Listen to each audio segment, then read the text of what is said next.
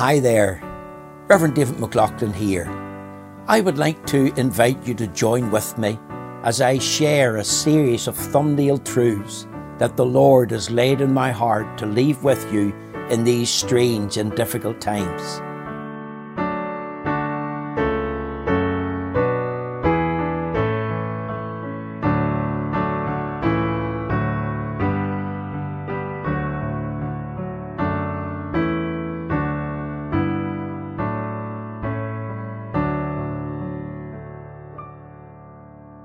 My thumbnail truth this afternoon is taken from Proverbs chapter 1, verse 7.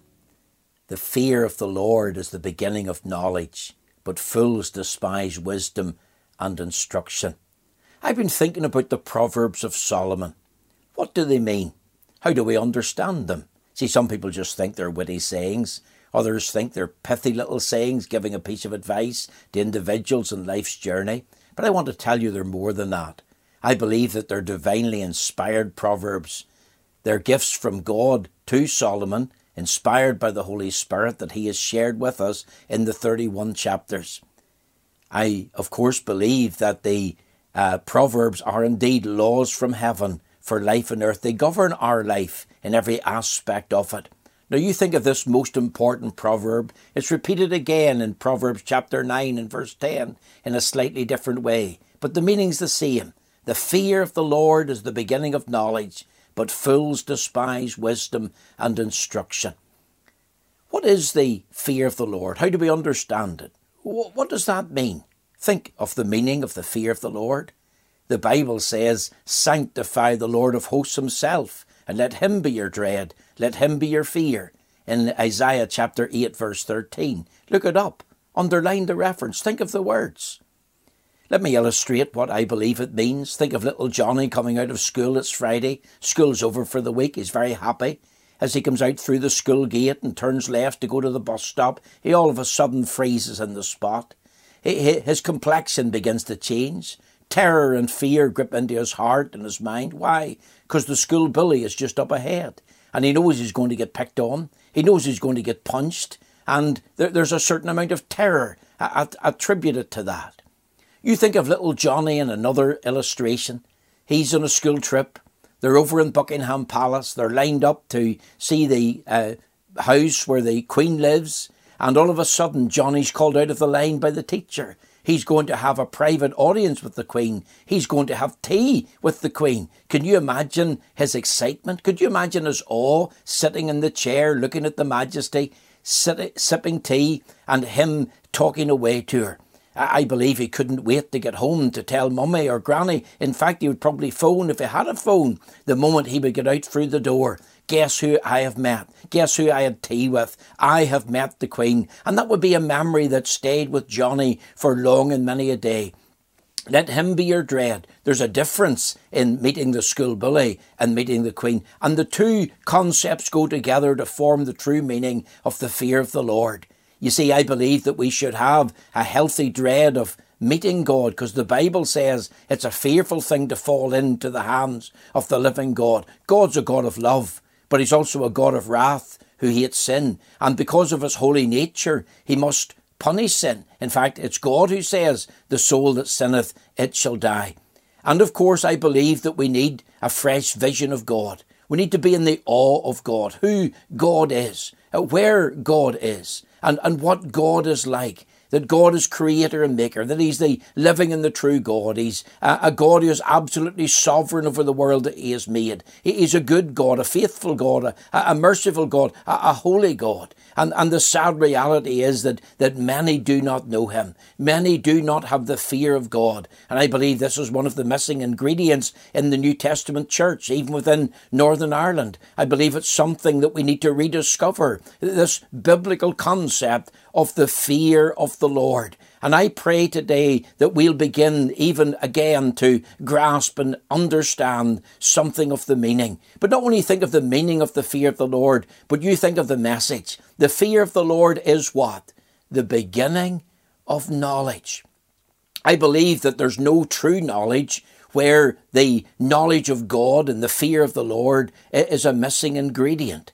You see, there's two types of knowledge in the world. two types of wisdom. There's the knowledge of the world, and there's the wisdom of the Word of God. And James, he dealt with this in James chapter 3. He talked about a wisdom that's sensual, a wisdom that's worldly, a wisdom that's devilish. And of course, the wisdom of the world is all about what man thinks, how man feels, what man does. Of course, it's man totally independent of God. And aren't there many today who tell us, well, I think this, that and the other, even about God, and pontificate about things that are spiritual that they know really nothing about. And not only do they say, I feel, but they say, I think. And I do. And of course, as I'm saying, it's life independent of God. And the reality is that the message of the Bible is the fear of the Lord is the beginning of knowledge. And that word beginning means the very source of knowledge. And without this knowledge, no other knowledge that you have really counts at all in the eyes of the Lord. Solomon went on to say the fear of the Lord is the beginning of knowledge. And the knowledge of the Lord, of course, leads to understanding. Not only think about the meaning of the fear of the Lord and the message of the fear of the Lord, but think also even of the means of the fear of the Lord. What does this mean to us? How can we discover this? Well, the answer is you can make a decision that you're going to love the Lord, your God, with all your heart and soul and mind and strength. That's the first great commandment. Lovest thou God like this? Could I tell you it also means to live for God? It was Paul that said, for me to live as Christ and to die as gain. And sadly, many don't have that motto that Paul had for life. I wonder, do you have such a motto?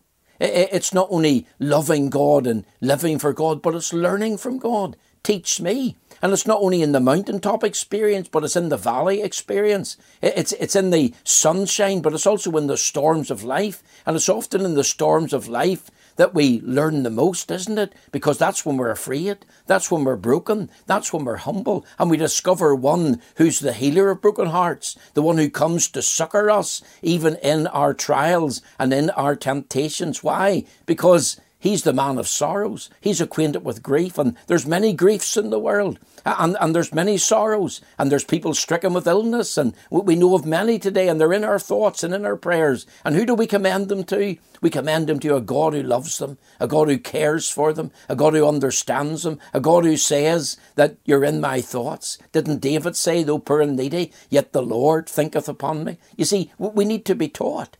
And David prayed, teach me. He had a teachable spirit. He was willing to learn from God.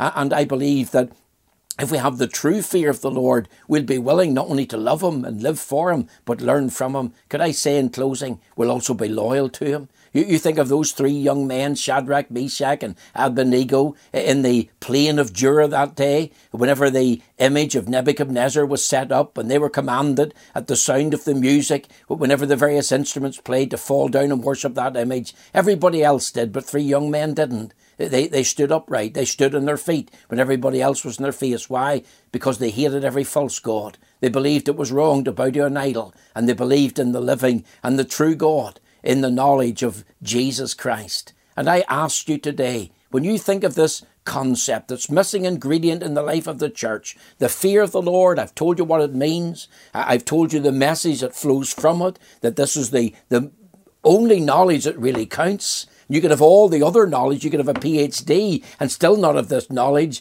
and you don't really have knowledge at all. And here's the means how you can get it. You make a decision, I'm going to love the Lord, I'm going to live for him, I'm going to learn from him, and I'm going to be loyal to him. I commend this to you. I pray that the Lord will teach you this most important law from heaven for your life on earth. Thank you.